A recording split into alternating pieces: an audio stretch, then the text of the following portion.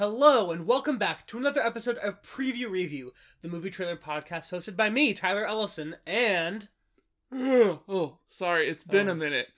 I don't live in between podcast episodes. Ryan has been in the liminal space between states of being since our last episode was recorded. I only exist when podcasts are being recorded. Coming out of hibernation. Wow, what is this, 2023?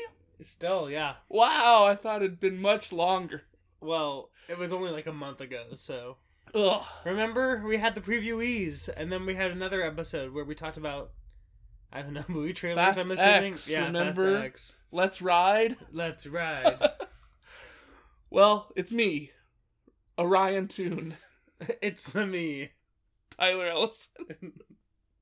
Speaking of it's a me, Ryan, you've seen Mario as well as some other movies that we previously preview-reviewed. Yeah, they got streamed into my consciousness while I was in hibernation. This doesn't make sense, because how are you... To keep the bit going. How are you floating? You gotta just yes-and it. No, you're only, the only thing that exists in your liminal space is just, an AMC theater that you go to. Beautiful. I only live on Honestly, that's my popcorn dream existence. and chicken tenders. You could survive on everything that they have at AMC. I could even get drunk. Yeah, there's MacGuffins. They have this new thing with peanut butter whiskey for the Guardians movie. Oh. It's like a peanut butter and jelly drink. Ew, sounds gross. Yeah, that's what I said. But our friend Ian, he said that he wanted to try it because he likes peanut butter whiskey. Did he try it? No. What a loser. It's true. Anyways. If you don't drink, you're a loser. That's what Preview Revue says. No, that's not what I'm saying. I'm just saying don't say you want to try something and then not try it. I guess that's true. I try everything I say I'm going to try. Well, I want to try, being a millionaire. I want to try playing the new Star Wars video game, but I don't have a PS5. So, there's a barrier to entry with some things. Yeah, but he was there. Yeah, but maybe he didn't want to spend money on it. I don't know. Sounds like he's talking a big game and not a lot of action. Also, he didn't see it until we were leaving the theater. Oh. So it's not like he's going to get it to go and then drive. That would inhibit his options. I don't think you can get it to go. Can you put a lid on that thing? That's the thing I miss most about the deep COVID pandemic was driving to Chili's and getting to-go margaritas. You can still do it. Really? Yeah, in California, wow. After COVID, things were coming back in, the governor's like, yeah, you could still get to-go alcohol. Wow. God bless America. One of the biggest silver linings of, COVID. Let freedom ring. Well, anyways, do you want to jump into our recurring segment and let us know what other movies that we previously previewed you've seen and what you think about them? Yes, but only if you play the theme song first. Okay, it's time for Ryan's Review Roundup. Ryan's Review Roundup.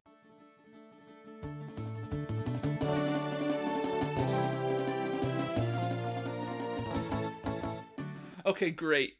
Thank you so much, DJ Tyler. What did I review? Or what did I watch? What was streamed into my consciousness? Ah, yes. I saw the Mario movie. The Super Mario Brothers movie, if you will. Super Mario Bros. Movie. Oh, yes. Sorry. And it's only one of two films on this review roundup docket that features Chris Pratt and the Beastie Boys song No Sleep Till Brooklyn. Weird that it happened twice in 1 month, but it did. And this is the inferior film that features both of those, but it's not a bad film. The animation is super stunning. If you're a Mario fan, I don't see how you're not gonna love this movie. It's basically Mario the movie, right? What it's telling you it is. Sorry, I don't know how else to say it.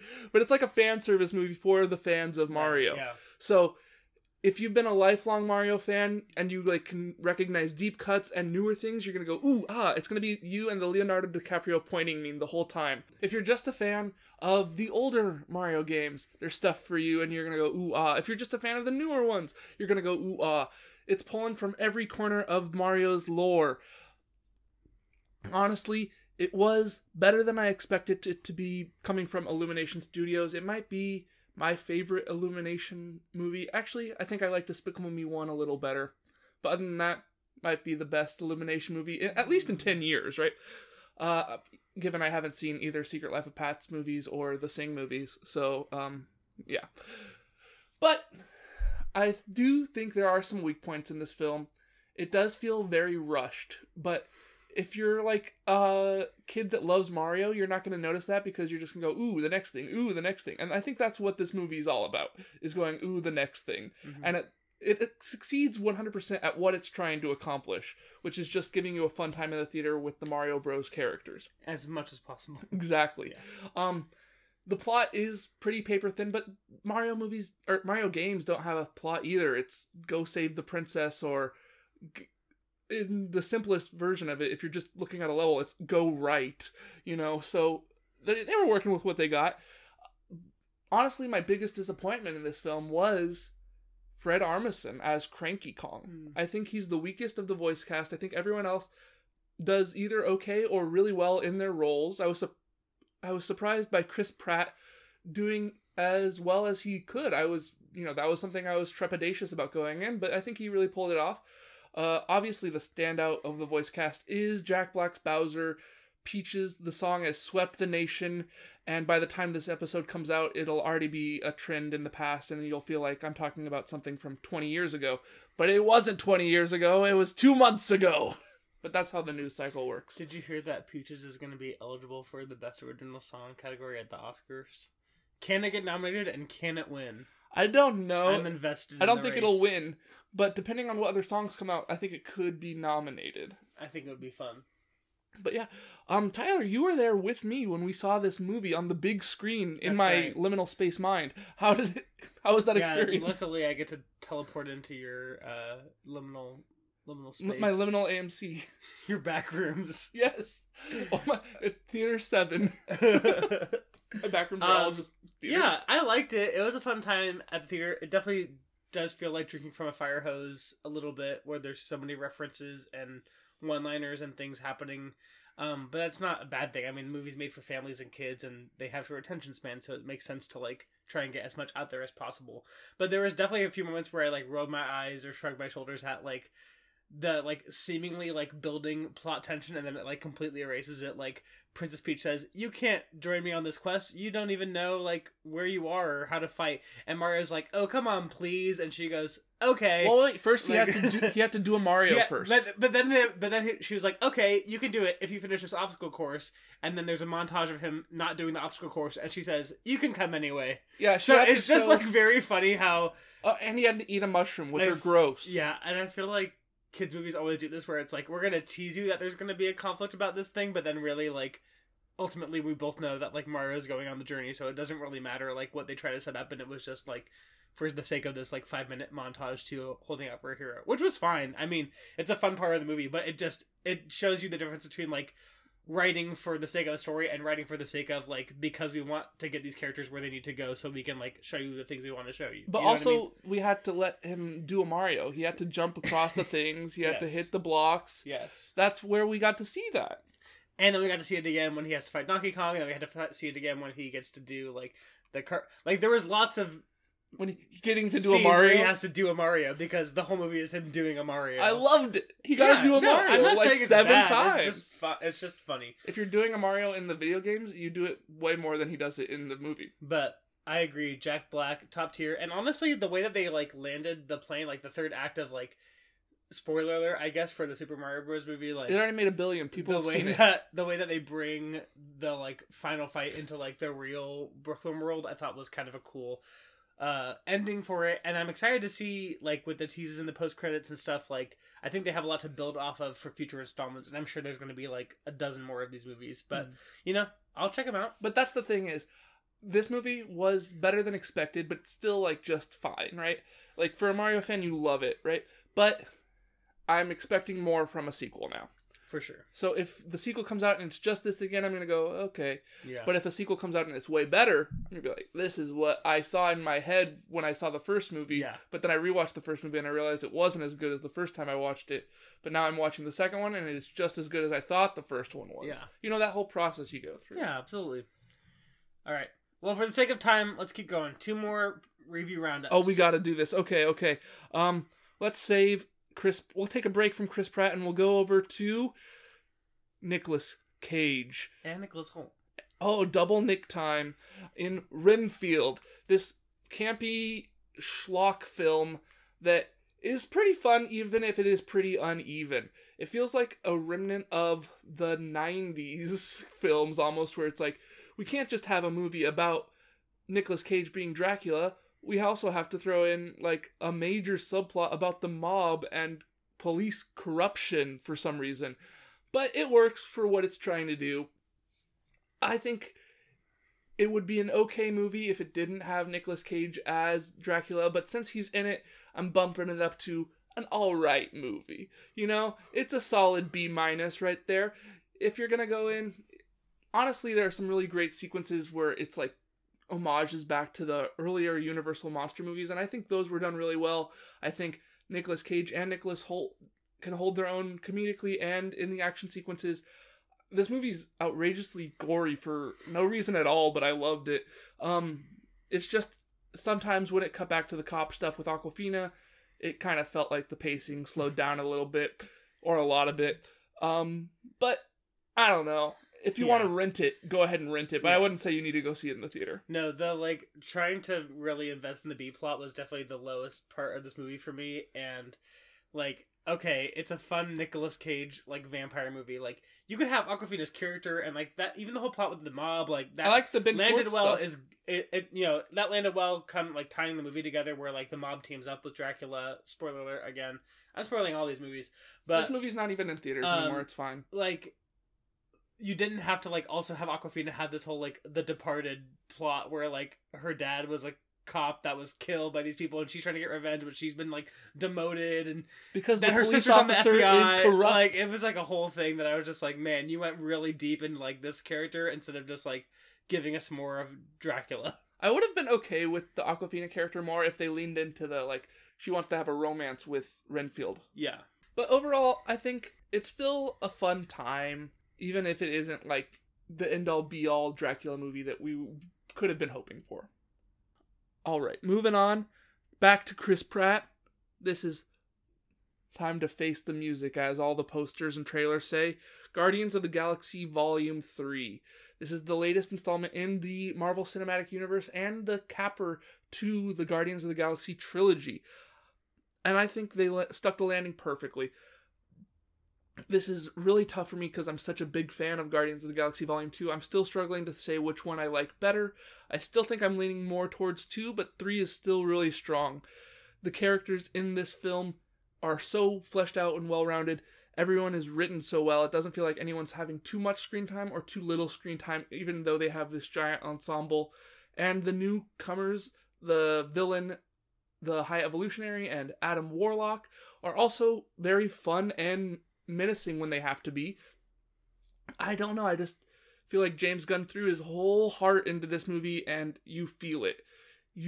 I cried twice in this movie. I'm not afraid to say it, but just twice? Yeah, just twice. Where you at? What's your cry count? I don't think I stopped crying, honestly. Wow.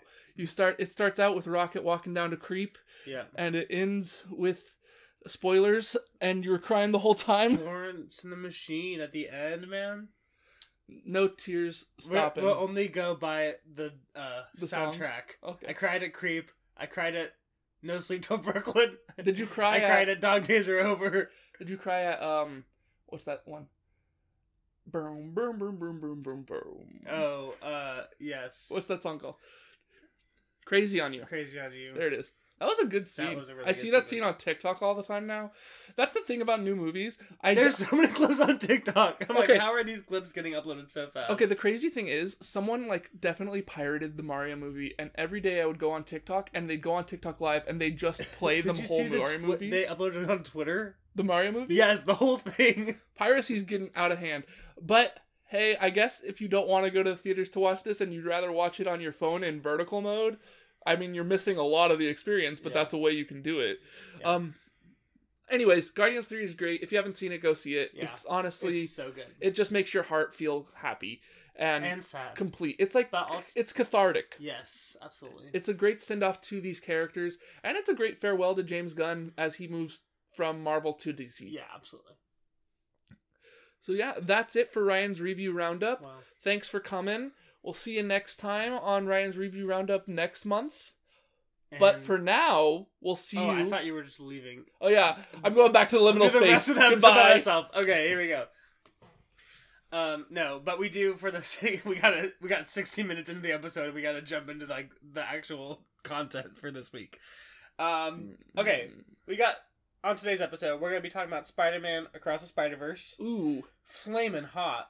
ouch. The Flash. And Transformers: Rise of the Beasts. Ooh, ah. These are the noises that are associated. Why is the Flash? Because it's like seems like a Flamin' Hot. Well, no, to the me. is like because he's like He's skidding. fast. Oh. It's when he skids and he goes. Whoosh. Yeah. Okay. Whoosh. We can do whoosh. Yeah.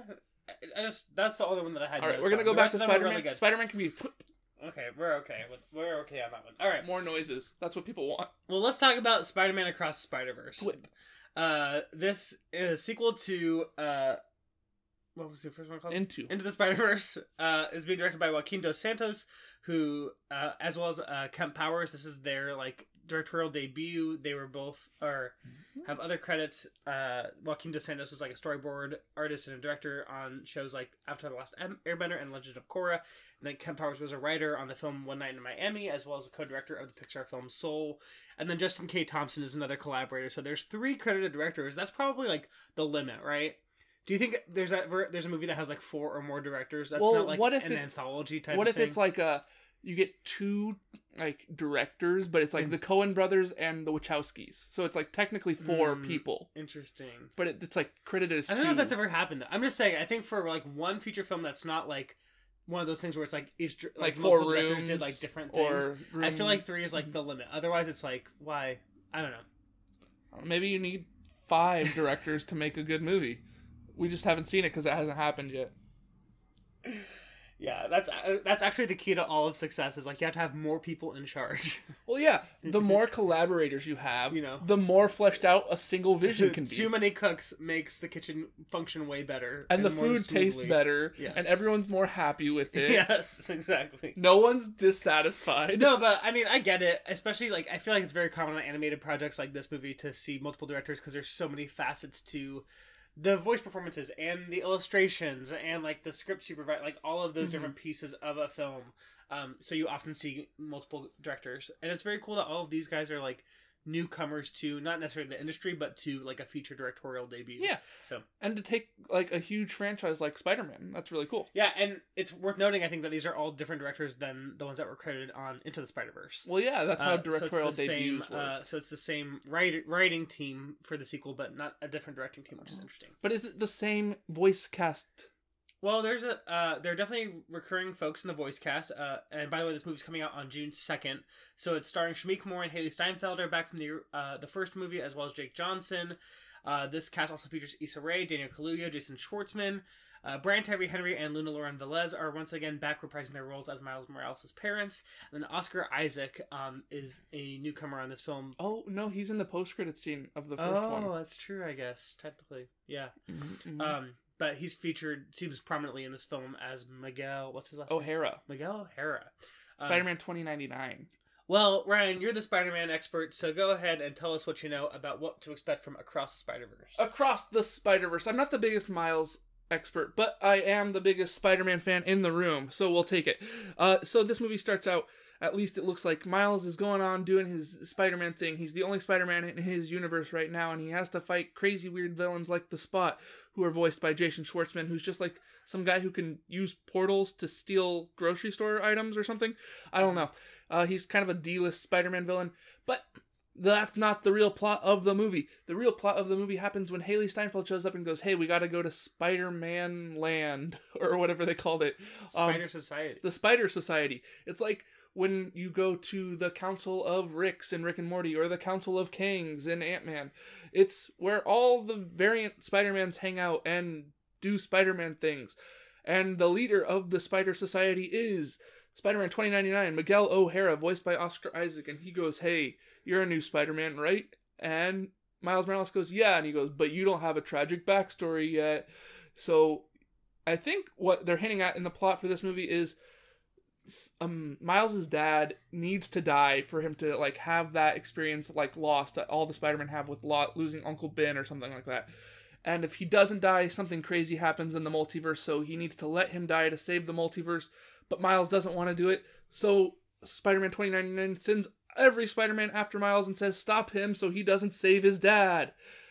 And Miles says, but I want to save my dad. Mm-hmm. And there's your conflict. Yeah.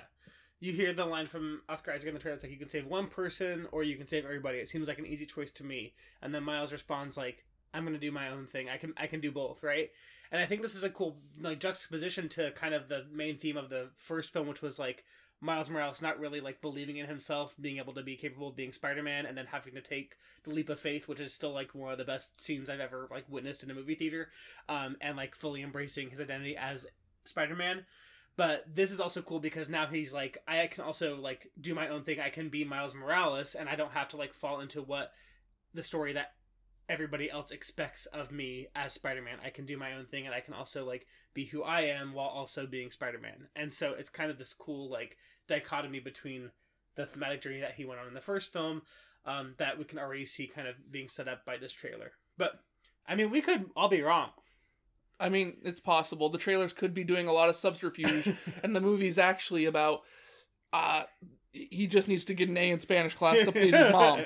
Seems like Mama's mad about that B, for sure. It's true. It's cool. Have you seen when she snaps in the movie for like a split second, the animation like throws up the Puerto Rican flag, like right above her fingers? It's just cool little things like that you can do in animation that don't really translate well to live action. Like that'd be crazy if someone snapped and the Puerto Rican flag showed up. I think this film has like changed a lot of folks' expectations and like visions of what an animated film can do and what it can achieve by like playing with different styles and things like that. And it's cool that even though this is a new directorial team, like obviously that writing team and a lot of the creative team behind it is still like trying to capture that kind of unique and inventive way that Into the Spider-Verse kind of changed the game of what folks expected out of like an animated Spider-Man film, and trying to continue that through this. Because already some of the sequences we see in the trailer, especially the stuff with like multiple spider versions of spider people on screen, like there's just so much really fun stuff that they get to do with the different like stylistic choices between what each spider variant like looks like and how they interact with the world around them. It's very neat. Yeah, and it's cool. Like in those sequences, you can pause it and find so many different Easter eggs. We haven't mentioned Issa Rae or Daniel Kaluuya yet, but they're playing other spider people. Issa Rae's playing Spider-Woman, and this version of Spider-Woman is pregnant. I think she's the Jessica Drew version. So that's cool. We get to see a pregnant spider person. Daniel Kaluuya is playing Spider-Punk, who like loves punk music and has like the spiky hair, like mohawk thing. So that's cool. We have other versions of Spider-Man that you can see in this. Like people have pointed out, like that's the animation style and the version of the Spectacular Spider-Man, like the Spider-Man that the show that was on the CW in like the early 2000s, or that's the Spider-Man from the PS4 game right there, or that is Ben Reilly, who in the comics is a clone of Spider-Man, and he can also do spider stuff. So it's just cool to like see everything. Like if you love Spider-Man, or even if you just love one part of Spider-Man, you can find it in somewhere in this movie. And I think this movie is in a really unique place, acknowledging all the multiverse, but still being able to have its own story. So it's not necessarily bound to what happens in the comics or what happens in the TV shows or movies or video games, right? It can create its own new story while still acknowledging that those do happen just in another part of this multiverse, which actually does throw tension in it, because usually in the comics or the main story, Miles' dad does die. Like, he's not around very much. Like, he's had more of a character already in these movies than he usually does. So it could be possible that he saves him, or maybe they're going to say, we actually need to do what the other stories do. So you're not going to be, you're always going to be on your toes. You're not going to know where the story's going, which is cool. Yeah, totally. Yeah, I don't think there's like an expectation. There's an expectation that we get to see a lot of different like interpretations and, things from within the Spider-Man like canon throughout all of time, basically, but not like an expectation that this is to follow like one specific storyline or not. It's kind of getting to play in basically the sandbox of all the different possibilities of Spider-Man, but not necessarily stick to one narrative path or another. Mm-hmm. And that's another cool thing of like having this movie be, or these movies be Miles centric, is that Miles is still a newer character in pop culture. Like, I think he's less than 20 years old at this point, like the character of Miles Morales. So there's not as much history to pull on, or people be like, hey, that's just like this comic in 1973. Right. So they're doing that plot line. It's like, oh, they're doing something new, and that's okay because it's a new character and he needs new stories. Yeah, totally. But yeah, I'm super excited for this one. I think Into the Spiderverse, rightfully won that Oscar for Best Animated Feature. I think it was one of the best films of that year, let alone Best Animated Films of that year. And I've seen some speculation online that people were like, what's going to happen if the sequel comes out and it sucks?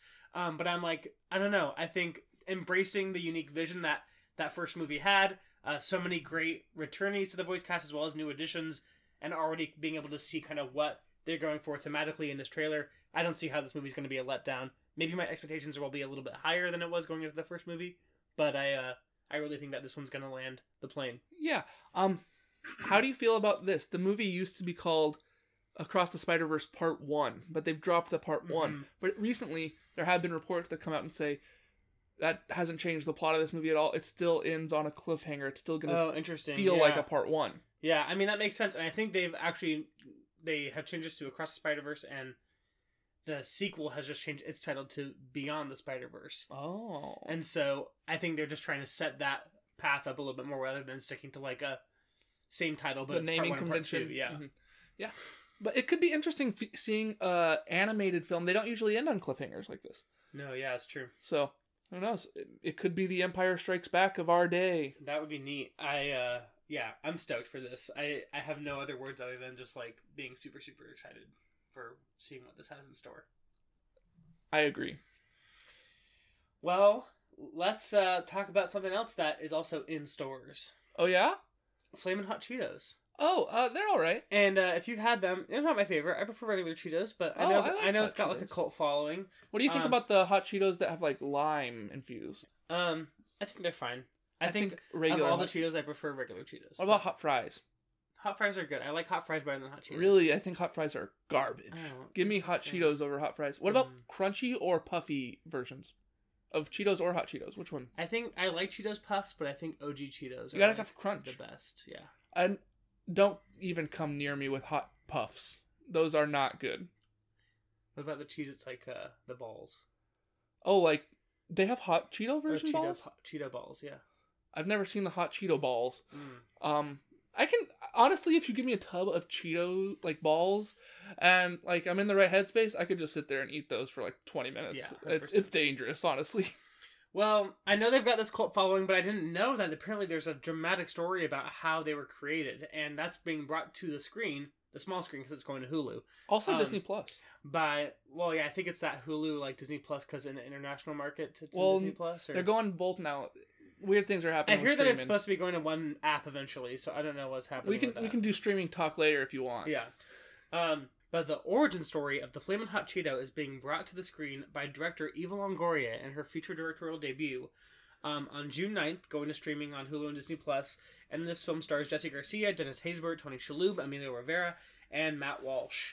I know a little bit about this story just from another podcast that I listened to, that it was a janitor at the Frito-Lay company named Richard Montanez that came up with the idea of like a spicy Cheeto that could be marketed to like the Latino communities. And it's apparently a very big success story. Richard Montanez like has a book and does like public speaking engagements now because of his story of like kind of like rags to riches. I was just a janitor and I came up with this idea, and it's now the most popular Frito-Lay product or whatever. But it's kind of cool to see that it's being adapted for a film, and that Eva Longoria, like a female Latina director, is being the one to help like bring it to life on the screen. I think is very cool. The trailer looks fun. I kind of like the like vibe that it's going for. It seems like it's mixing this kind of comedy of like, you know, the like what it means for him to be a janitor at Frito-Lay, but also turns the dial up a little bit to be this like a little bit like an inspirational sob story of like, oh, you know, it's just meaningful to my community to bring this to life, and being able to see that story play out a little bit in the trailer is cool. So I'm excited to see what they do. I don't know, does it hold up to like a full feature length runtime? I don't know how many twists and turns there are in the story, and I don't know how true it is to what actually happened.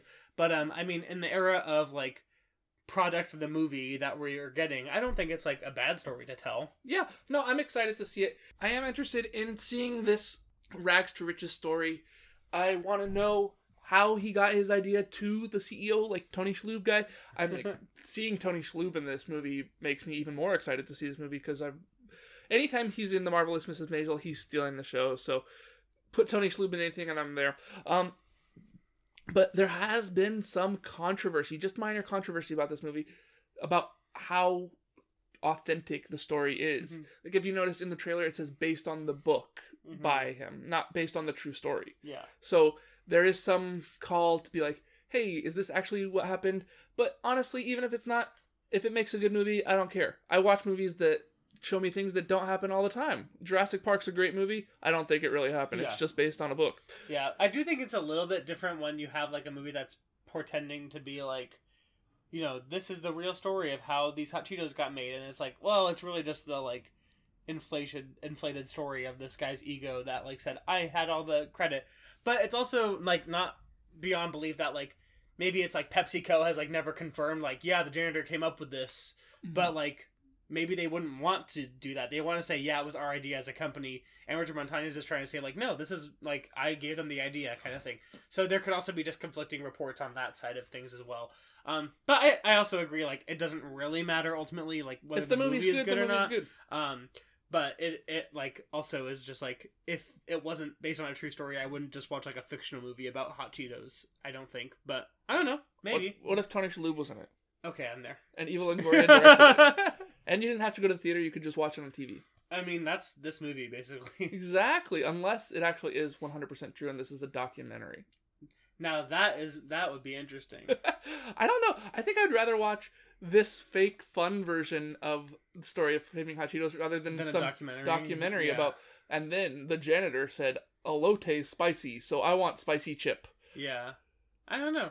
Sometimes documentaries do good. Like, I just watched this Netflix series documentary that was about, like, the whole, like, Pepsi, like, marketing thing where they did the Pepsi points and the guy wanted the jet.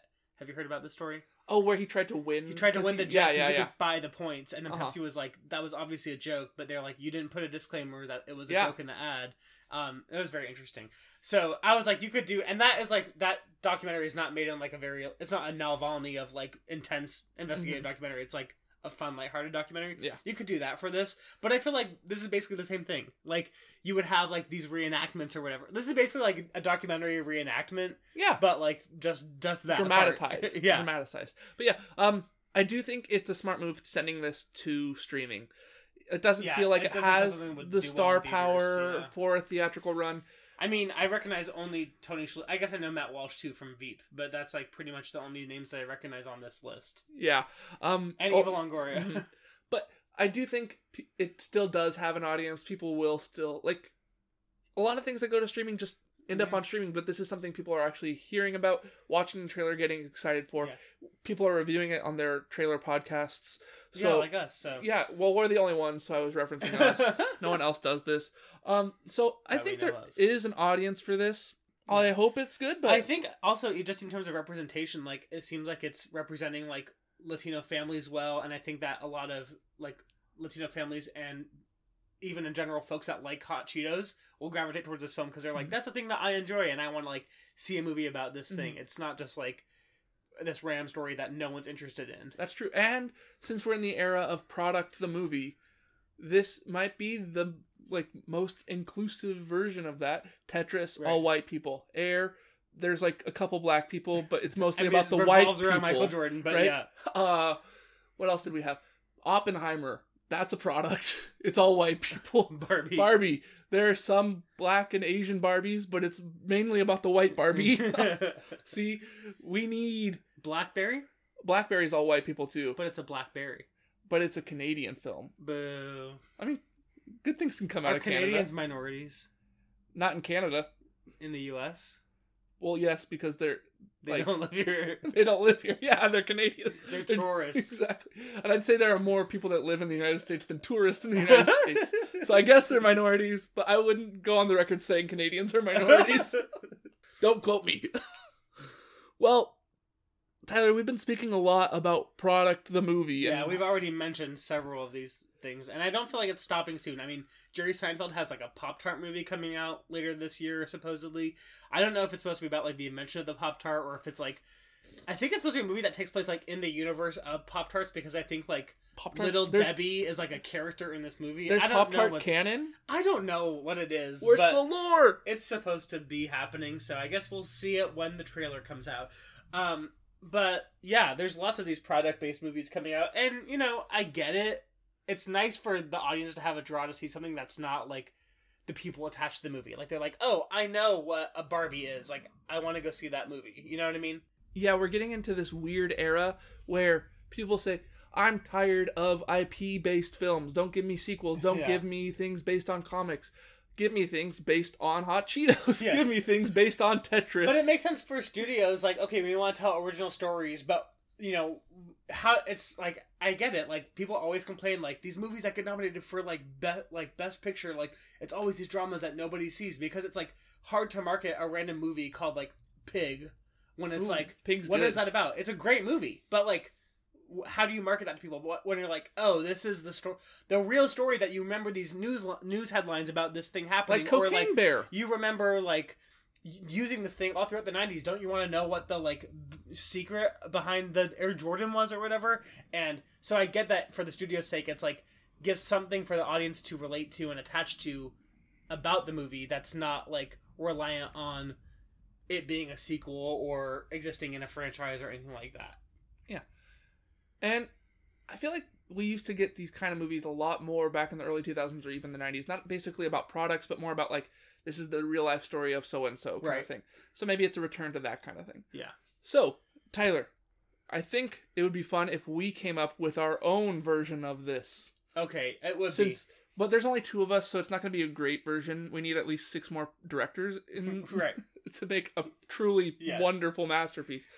But what if we didn't direct them at all? Oh, okay. I guess I was really excited to come out with our directorial debut, but who do you got in mind? Who should we have direct? Well, I think the way that we're going to do this game, and we're just going to scrap the bit that this is impromptu now because we have to do some prep work for this. The way that this is going to work is Ryan and I have each selected 2, we've wrote down 2 directors, 2 products that the movie could be based on, as well as 2 random caveats that the movie would have to feature. And we're going to pull these out in sets of 3 and create 4 different hypothetical movies about random product directed by random director and featuring random like other third thing. Like if a real life example with this would be, it's a movie about the Air Jordan directed by Ben Affleck, but you can't show Michael Jordan. Yes, exactly. And that's what really happened. and that created Air. Or, you know, it's the Hot Cheeto directed by Eva Longoria, and Tony Shalhoub has to be in the movie somewhere. Yes. So we're going to draw these out, and then at the end, once we have our 4 random hypothetical movies, we'll figure out if any of them could actually be good, and we'll rank them by how good we think they could potentially be. Exactly. Okay, I'm excited. Well, it's still our brainchild, so we get all the credit for it, not these directors or these products. Yeah, any 4 of these movies, if they end up getting made, we will sue. Yeah, copyright Preview Revue. Okay, so the first film is going to be The Invention of Fire. That's the product. It's a caveman movie. And this is being directed by James Cameron. Ooh. That's a pretty good pairing already. But let's see what the random caveat has to be. The Invention of Fire by James Cameron has to be a musical. Wow. I've never seen James Cameron so direct a musical. Honestly, Spielberg's been doing this with West Side Story. It's time for Cameron to get on it. Wow. Okay, let's see. That's one movie. That is certainly a movie. James Cameron's Fire the Musical. Okay. We got Yankee Candle. Oh, okay. The invention of the scented candle, specifically the Yankee Candle Company. Okay. Directed by Robert Rodriguez. Ooh, Spy Kids, man. Spy Kids. Hypnotic. In theaters now. All right. And the caveat for this film is that it is a silent film. Okay. I feel like Robert Rodriguez's visual style could do a silent film. Is he Sin City guy? Yeah. Okay, so that makes sense. But the Yankee Candle part's throwing me off. Yeah, if we had the Invention of Fire being a silent film, perfect. But that's not how it worked out. Okay. The Yankee Candle is crippling it. Okay, this is option number 3. We've got The Creation of Epcot. That is a movie that could actually happen, for sure. The Disney Park Epcot in Florida. Directed by Chad Stahelski. John Wick boy. Okay, very action-packed, epic Epcot movie. And the caveat is that the entire script is written by ChatGPT. Okay, well... Which you don't need a good script when Chad Stahelski's doing all the action. It's true. And ChatGPT probably knows a lot about Epcot. It could probably tell you the whole way that was created and all the twists and turns. That's true. Are they allowed to edit the script at all, or does it have to be verbatim what ChatGPT wrote? As an artificial language model. Wow. Well, if the writer's strike is still going on, this is how we make it. All right, and the last film, Starbucks, the movie. Oh, nice. And this is being directed by Robert Eggers. Oh, okay. Who did The Witch and The Lighthouse and The Northman. That's a spooky so Starbucks. So how do they call it the Starbucks? Maybe it's it's the same mermaid from The Lighthouse. Mermaid, it's a crossover. Okay. And it's rated NC-17. Ooh, boobies. Because of the original titties on the Starbucks logo. Perfect. Honestly, that one kind of checks out. Okay. Just based on first impressions, I do feel like Epcot and Starbucks are the strongest entries. Yeah, Yankee Candle is killing that Robert Rodriguez silent film. I'm interested in James Cameron's musical about fire, but I don't know how cavemen are going to sing. Yeah, cavemen singing and then also James Cameron directing a musical feels like both of those have some issues I'd be interested to watch it, but it's not obvious lock. If I'm a studio exec, I'm not greenlighting this movie. Yeah. I'm not greenlighting the silent Robert Rodriguez film either. Sorry, goodbye. Okay, initial ranking, mine would be NC-17, Starbucks by Robert Eggers at the top, then Chad Stahelski, ChatGPT, Epcot movie, and then the other two at the bottom somewhere kind of I'd tied put for last. Yankee Candle last. Yankee Candle is probably last if I had to divide those two. Then I'd put Cameron musical right above it. Let's see. I think I was into Chad Stahelski directing an Epcot movie until the script was written by AI. Yeah. I'm not into it. It's got to go third. So I guess the winner is Robert Eggers making an NC-17 rated Starbucks movie. Undoubted. It's just Howard Schultz getting sucked off the whole time by the mermaid. It's like a hallucinogenic, Wow. And he goes, espresso, as he comes in her mouth. And Gross. You see it all happen because it's rated NC-17. Do not bring your kids to the Starbucks movie. They're not interested. It's not about the Frappuccinos, kids. Well, you could call it a Frappuccino. There's a lot of foam. No. Well, that was fun. I hope none of those movies ever get made. No, thank you. Please go away. Go burn. Only in my liminal space theater you can screen. Okay, well, a movie that is being made, or has been made, and comes out on May 19th is The Flash, directed by Andy Muschietti, who we know has directed It and It Chapter 2. This film stars Ezra Miller, Sasha Calle, Michael Shannon, Ron Livingston, Michael Keaton, and Ben Affleck. That's right, 2 different Batmans are both in this movie. And it kind of feels like they're trying to sell this movie as a Batman movie, but it really is about, I guess, the DCEU's Barry Allen, the Flash, I guess finding another interdimensional version of themselves. So, and this then film... trying to save their family. I actually don't get it, but it looks cool on screen. That's interesting. From someone who knows more about the lore of these DC characters, they're adapting one of the most famous Flash stories, which is Flashpoint. So the whole premise of Flashpoint in the comics and the animated movies and things like that is, or even in the Flash TV show, Barry Allen goes back in time to save his mother. So the origin of Barry Allen in the mainline continuity right now is his mom is murdered, and then his dad is put away for that murder, but his dad is innocent. So it kind of ruins his whole life, right? And this is before he has super speed and things like that. He doesn't get that until he's a young adult or older teenager kind of thing. So he's just a little boy without a family, and this is his crime alley where Batman's parents get killed, or his destruction of Krypton, right. His origin. So he's going back in time because he is the only character that can actually affect the past with his super speed. He can go through what do they call it? The Speed Force, and the speed that allows him to access time travel kind of. So he can go back in time and fix those things, but that has repercussions that he wasn't aware of. But what it's looking like in this movie is that is not in the original Flashpoint story is that there's an alternate version of Barry Allen already in that universe. Mm-hmm. Which makes sense because he's going back in time. He's not the child there. He's creating a separate timeline, right? Mm-hmm.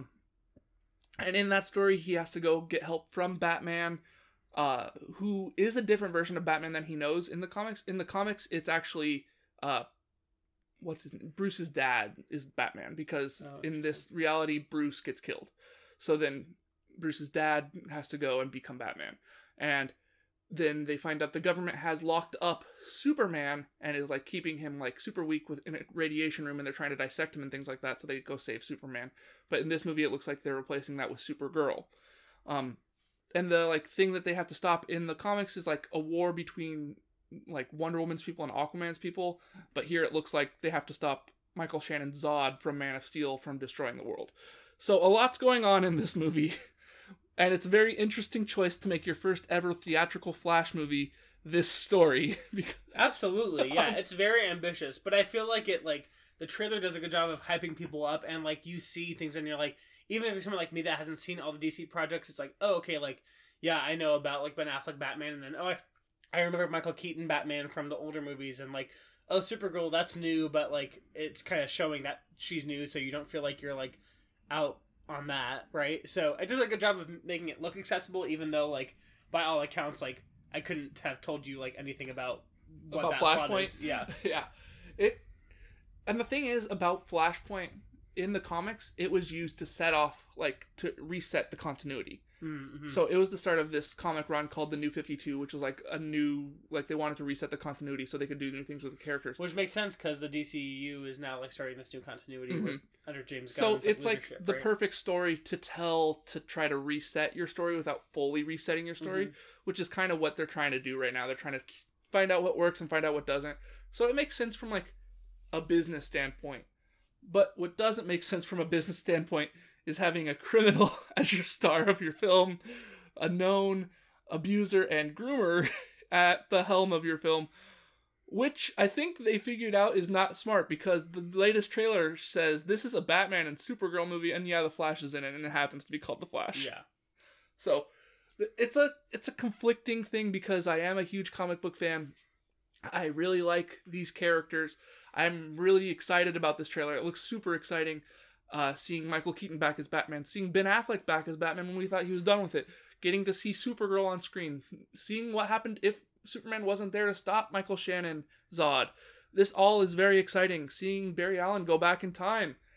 But the thing is, I really don't like Ezra Miller. Yeah. So... Yeah.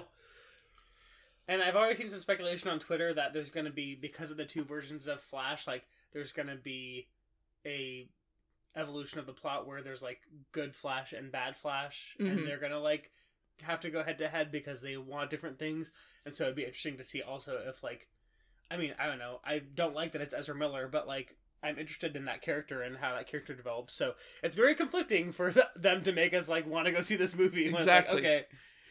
No, I know people who are saying, like, I'm not going to go see this movie because Ezra Miller is the lead in this movie, and I don't want people, like, studios to say, hey, he's still or they're still a bankable actor, right? Yeah. So, like, I get that, and it is conflicting. Yeah. And I've seen what people speculating on internet about, like, this good Flash versus bad Flash. There's, like, even, like, toy leaks that show, like, I think they call them, like, anti-Flash or evil Flash or something like that. Yeah, so that's possible that happens. I've also seen, I don't know how credible this rumor is, so it could actually be a leak, or it could just be a funny rumor that I saw. So take this with, like, a grain of salt, and also, like, if you're trying to avoid spoilers, maybe skip past this part for a second. But I've seen speculation that at the end of this movie, Ezra Miller's not going to be able to make it back to the mainline, like, DC continuity, so we'll have a new Flash, and he's actually going to get stuck in George Clooney's Gotham from Batman and Robin. Oh my gosh. Like, people don't like that movie or that George Clooney as Batman, so they're like, we're gonna stick this, like, garbage person in this garbage universe. George Clooney's not a garbage person. Well, no, George Clooney isn't, but Ezra Miller is. His universe is garbage. Yes. So, if that happens, it'd be very funny, and I'll applaud. But yeah, the reactions from this film out of CinemaCon, and Tom Cruise got to see it early, and he said it's gonna save cinema. So everyone's loving this film. It's just super conflicting feelings about, like, how do I ethically support this film?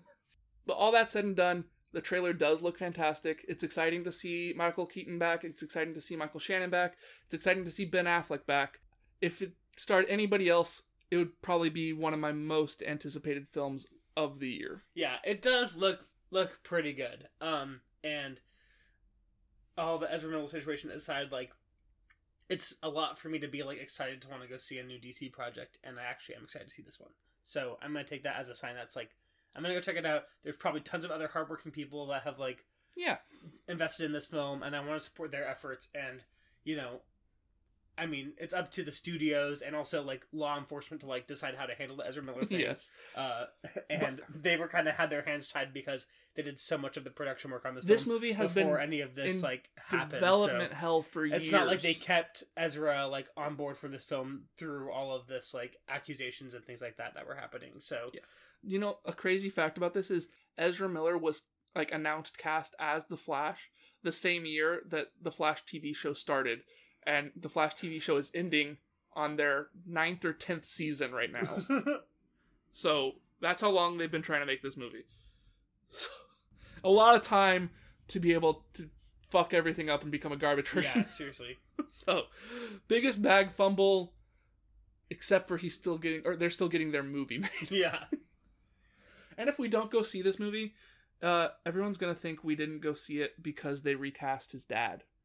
Oh, yeah. That's the only reason. Yeah, Ron Livingston is going to be the big thorn. Billy Crudup couldn't make it. Yeah, and we're huge Billy Crudup stands, so we're going to boycott this movie. I love The Morning Show. I've never seen it, but... I've never seen it either. But Billy Crudup is good in both versions of the Justice League in his 2-second scenes. And I was like, how much is he in that movie? But yeah. Are people even going to notice that he got recast? Probably not. Well, they are now, because everyone listens to our podcast. That's true. We're the #1 podcast. Step aside, Joe Rogan. Well, in that case, we got to get the #1 movie of the year on this episode. Oh! We got to talk about the most anticipated film coming out all year. Dune 2? No, Transformers: Barbie? Rise of the Oppenheimer? Beasts. Oh, wait. Wait, there's a new Transformers movie? Yeah, that one. This is being directed by Stephen Cable Jr., who directed Creed 2. It comes out on June 9th and stars Anthony Ramos, Dominic Fishback, Luna Lauren Velez, as well as the voice talents of Ron Perlman, Michelle Yeoh, Peter Dinklage, Coleman Domingo, Pete Davidson. Whoa. And Peter Cullen. He always plays Optimus. Oh, that's right. Classic. I would have been shocked if you had told me that there was a new Transformers movie coming out this year. And it is. And I also would have been shocked if you told me that the trailer would low-key make me excited to see this, and it does. So, Tyler, how well-versed are you in Transformers lore? Not very much, but I remember, like, loving the Michael Bay Transformers movies as a kid. Have you seen all 5 of them? That was a cultural reset. Absolutely not. Which ones have you seen? I definitely watched the first one in theaters, probably saw the second one.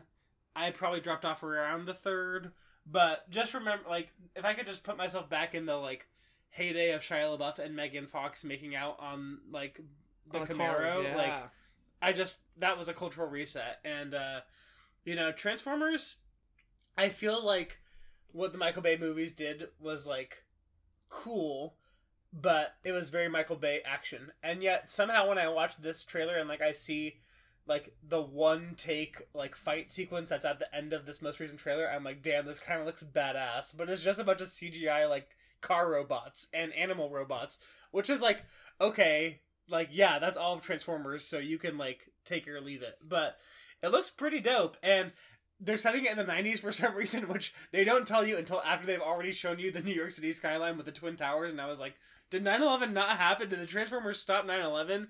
And the answer is no, apparently, but they could have. I don't know, questionable. But now it also makes more sense that, like, all the trailers are set to 90s hip-hop songs. I thought that was just, like, a stylistic choice. But it's weird that it took me 3 trailers to understand that it was set in the 90s and not, like, up front in the first trailer. Yeah, they've been really cagey about, like, what's going on in this trailer, or, like, where it fits in the Transformers movie lore. Yeah. Because Bumblebee came out, and everyone loved Bumblebee. It was, like, the movie reset. But the thing is, nobody saw Bumblebee. Critics loved it, audiences love it, but it didn't make money. And that movie was set in the 80s. So you're like, it could still be a prequel to the Michael Bay, what do you call it, pentology, because there's 5 of them. But it could also be starting its new thing. And then this new one comes out, and it's got the Transformers logo up front, and it says Transformers. And Bumblebee wasn't called Transformers, Bumblebee, it was just called Bumblebee. So you're like, is it still the same Bumblebee universe? Mm-hmm. Or are we back to the Bayverse? Were they the same? We don't know. Does this take place after the last Mark Wahlberg movie, The Last Night? Or is it a prequel in between? We still don't know if it's like connected to either of those universes or if it's just this new thing that takes place in the 90s. But if you want to, you can weave them all together and make it work. And in that case, then the Transformers did not stop 9/11. But if you're saying this is its own standoff thing, they still have a chance, Tyler. That's what the last movie's going to be about in this new series. We go 80s, 90s, and then it goes 2001. Early 2000s. Dang. Well, you know, if you just hear Optimus Prime saying, "I've heard of this man, Osama bin Laden." Well, have you seen that interview with Mark Wahlberg? Oh, about 9/11? If I was on the plane, it wouldn't have gone down like that. We're going to bring Mark Wahlberg back. Oh my god. But we have to de-age him because it's a prequel. Fulfilling his vision. Oh yes. my god. So, but honestly, this movie does look really exciting. Like, even when you were talking about that giant one-take action scene with all the Transformers, they don't look ugly and gross like they did in the Michael Bay movies. Cool. They look like the old version of the toys. They don't look like their gears everywhere and giant teeth mouths, and I can't really see what's happening. Yeah. I know that's Bumblebee, and he's fighting Optimus Primal, the giant gorilla one. Yeah. And that's cool. And then there's one that's shaped like a cheetah, and that's cool. I mean, it just activates your, like, child part of your brain where, like, it's just cool to see that. I think leaning into, like, the toy, like, look of these characters, not having them look, like, super machine-y, robot-y, but also still, like... And I think also, as audiences, we've grown more accustomed to these, like... I mean, the fight scene in here basically looks like the last scene in Avengers Endgame, where it's, like, this random, like... Gray field, and it's just CGI characters running at each other. But, like, we as audiences have grown, like, accustomed to that, and, like, we accept it a little bit more as reality, rather than, like, when Michael Bay movies were first coming out and these were, like, first big CGI fight scenes, we were like, what the fuck is happening here, right? Mm-hmm. So I think part of it is also that our brains have become more accustomed to, like, being able to understand and comprehend, like, what is being shown. And studios and, like, filmmakers have become more, like, in tune with, like, okay, what makes sense for the camera, like, to do in this scene, and how do we showcase this well? Like, the animation and the way that we shoot that type of animation has improved over time. So I think that contributes as well. Yeah, I totally agree. And having someone like Stephen Caple Jr., who did Creed 2, which is my least favorite Creed film, but, oh yeah, if you haven't heard, I watched all the Rocky films in order for Creed 3, and Creed 2 is a good one, but it is the weakest of the Creed trilogy, in my opinion. Good. Like, having someone like that at the helm who understands, like, stakes and emotional investment in the characters makes me feel more safe with this film. And having a young up-and-coming actor like Anthony Ramos at the head of this makes me feel more safe. Even, like, the fact that he isn't just another white guy is cool. Because, like, the Michael Bay Transformers movies are, like, low-key racist. Like, there are, like... for some reason, they hate Latinos, like the Transformers. I don't know why. They just, like, use slurs and, like, racial stereotype, like, against Latinos a lot in those movies. So maybe something happens here, and Anthony Ramos, like, puts them off against all Latinos. Building goodwill with the He's trying to repair the relationship. But it makes me, like, feel like it's safe to go see this Transformers film. I'm not going to leave with a bad taste in my mouth. Yeah, right. Plus, it's cool to see a car that isn't Bumblebee as the hero's car, you know? Yeah. It's a Mirage, and this car's cool because it can, like, make holograms of itself or something and make cops run into water barrels. Yeah. Get wrecked. ACAB. It's neat, but also as far as plot, don't ask me a thing again. The plot of this movie looks like... There are the beasts that have... Transformers that have been on Earth for a long time, and Optimus Primal, the gorilla, is trying to tell Optimus Prime, the truck, about... like, probably some other third, like... Well, Unicron is coming. Oh, yeah, the guy that can eat planets. He's like Galactus. That was a thing in the third trailer. Yeah. Once again, it's like, it's taken 3 trailers to do the work of one, because I'm, like, just piecing together new information about this movie. Yeah, Pete Davidson Carr told us that... But also, it's about vibes. Honestly, vibe movies are where it's at these days. I mean, yes, The Flash, very much a vibe trailer. Mario movie. We just watched it. That's a vibe, movie, yeah. I'm excited for Mission Impossible 7 coming up soon. Every Mission Impossible movie is a vibe movie. Almost every James Bond movie, I think, is a vibe movie, but I've only seen one, so I can't tell you if that's true or not. Yeah. Vibe movies are fun. And if this can be a fun vibe movie, that's all I'm asking, really. Yeah. I just want it to not be terrible. Which, if you were looking at the track record of Transformers movies, it has a hard task to accomplish based on its predecessors. But we know it can be done because Haley Steinfeld and John Cena showed us in Bumblebee. Absolutely. With Travis Knight, director of Kubo and the Two Strings. Oh. It was weird, but it worked. So, Tyler, since you know so much about the Transformers franchise... I know everything. I think it would be fun to play this game that I like to call Transformers franchise : over/under. So, Tyler, the way this game works is I will give you a Transformers movie, and then I'll give you a topic that can be quantified, like the budget or the Rotten Tomato score. Okay. And I'll give you a random number, and you'll tell me if you think that this movie beats that criteria, is over that, or is under that criteria. Okay, I got you. Okay. And since there are 6 Transformers movies, we will be having 6 questions. And we'll go in order, starting way back in 2007, Tyler, with the original Transformers movie. Wow, that was 2007? Mm-hmm. And we're going to be talking about this film's budget. Okay. Back in 2007, do you think this film was made for more or less than $200 million? $200 million seems like a decent budget. You could probably go higher, but it is the first one, and it is 2007. Yeah, you got to think about inflation. Yeah, I feel like this is $2007. Yeah, I feel like it's under 200 million. That's correct. It was only 150 to make Transformers 1. That's impressive, honestly. Yeah. Next, we come to Transformers: Revenge of the Fallen in 2009. Right. One of the worst Transformers films in my opinion, but I still have not seen The Last Knight. It's the only one I haven't seen, and I feel like I'm obligated to see it, but I don't want to. This movie, I learned recently, was impacted by the writer's strike back then. We're in a similar space, you know? But I think they finished this movie before the writer's strike. Rise of the Beasts is safe. For Rise of the Beasts 2, Revenge of the Fallen Beasts. Uh-oh. Oh my gosh. But for this movie, I'm going to ask you the box office gross worldwide. Oh, okay. So did Revenge of the Fallen make more or less than $700 million? And this is $2009. 700 million. Wow. I feel like this could be like an $800 million movie. I don't know. Do you think people really wanted to see what happened? I do feel like people were left after the first Transformers movies, and they wanted to know what was coming next. I feel like that was high demand. They had that Linkin Park New Divide song that they were promoting, and 21 Guns from Green Day. It's over. Over 700? Yes. This movie is a movie that made $836 million. Jesus Christ. Not just over, but significantly over. Yes. The next movie is Transformers: Dark of the Moon. Mm-hmm. This is the one that has Ken Jeong in it. And the one that does not have Megan Fox in it. Boom.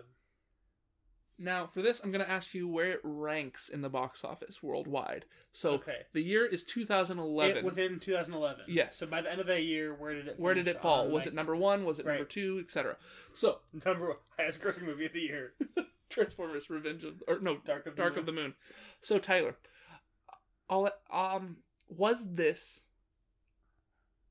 higher or lower than the 5th highest grossing movie of the year? Okay, but when we say higher, are we talking 4 through 1? Or yes. When we say higher, like 6 through 1? Higher means the smaller number. Okay. If that makes sense. I think it's lower. I think it was in 6th place or lower.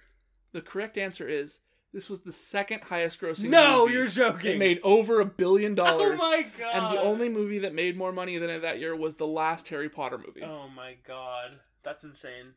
People were riding that Transformers high. Should have known. All right.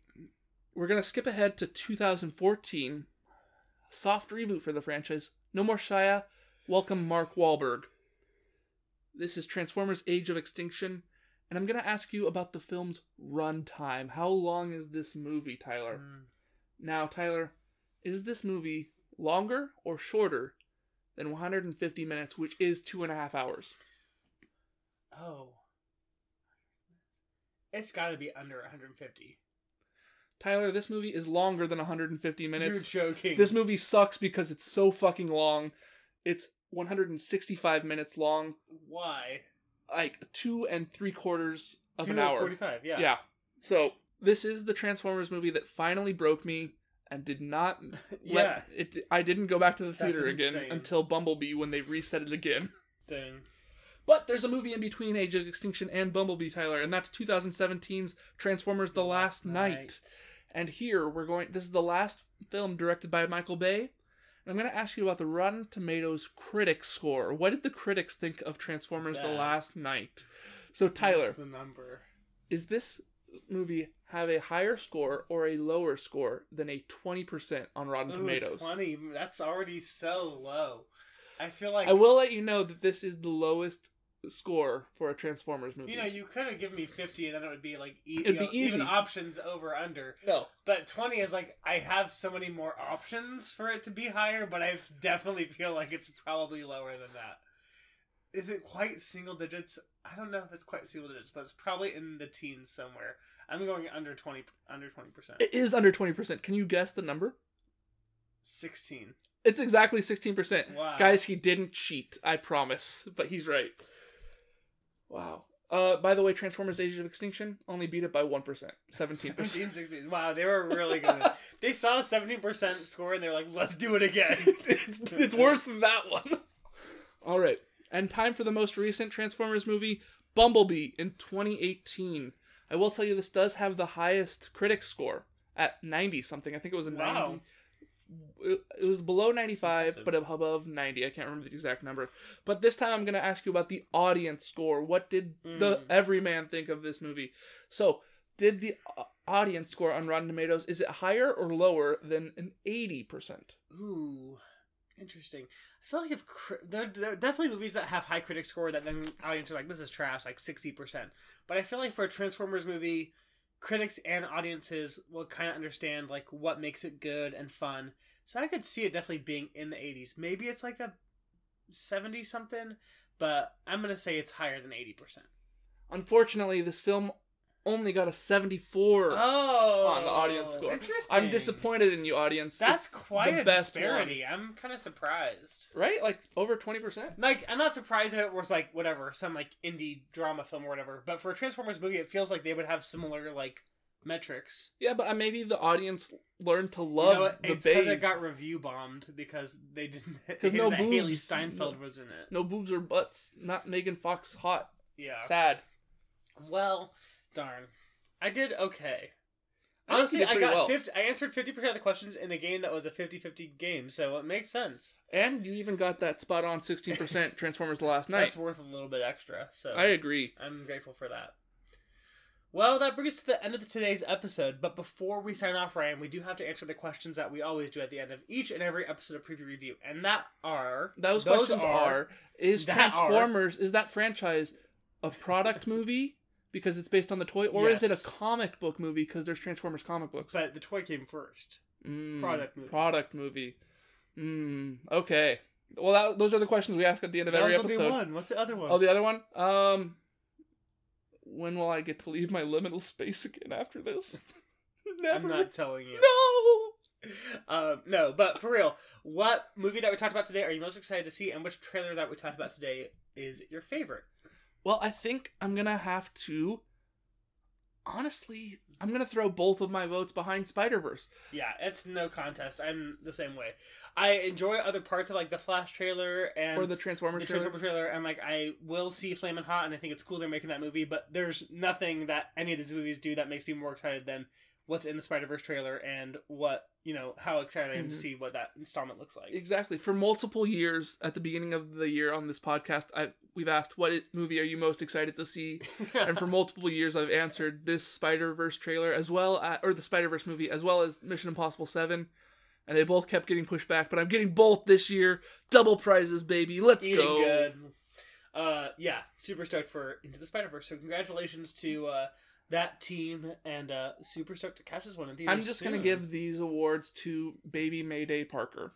Sadly, I will be unable to attend watching this film in theaters on opening night. Yeah, Tyler didn't want to come with me because he was too busy, like, getting married or some shit. It is too close to my wedding day, and I am sad that I won't be able to be there, but I will try and watch it on TikTok. soon as I can.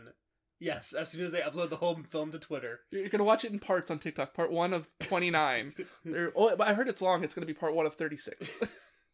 Speaking of social media, if you want more content for Preview Revue, well, we don't really post on it too much, but you can follow us on Twitter and Instagram at Preview Revue. At the very least, you'll know when new episodes come out, and we post the links there. You can also follow Ryan and I on social media or on Letterboxd if you want to see what other movies we're watching, because we do watch more than just what we talk about on this podcast. We can only do 4 trailers an episode on this. I mean, we could do more, but then you'd be listening to us for like 2+ hours, and you don't want to do that. So, well, like, just to give him a tease, Tyler, what is the last film you logged on Letterboxd?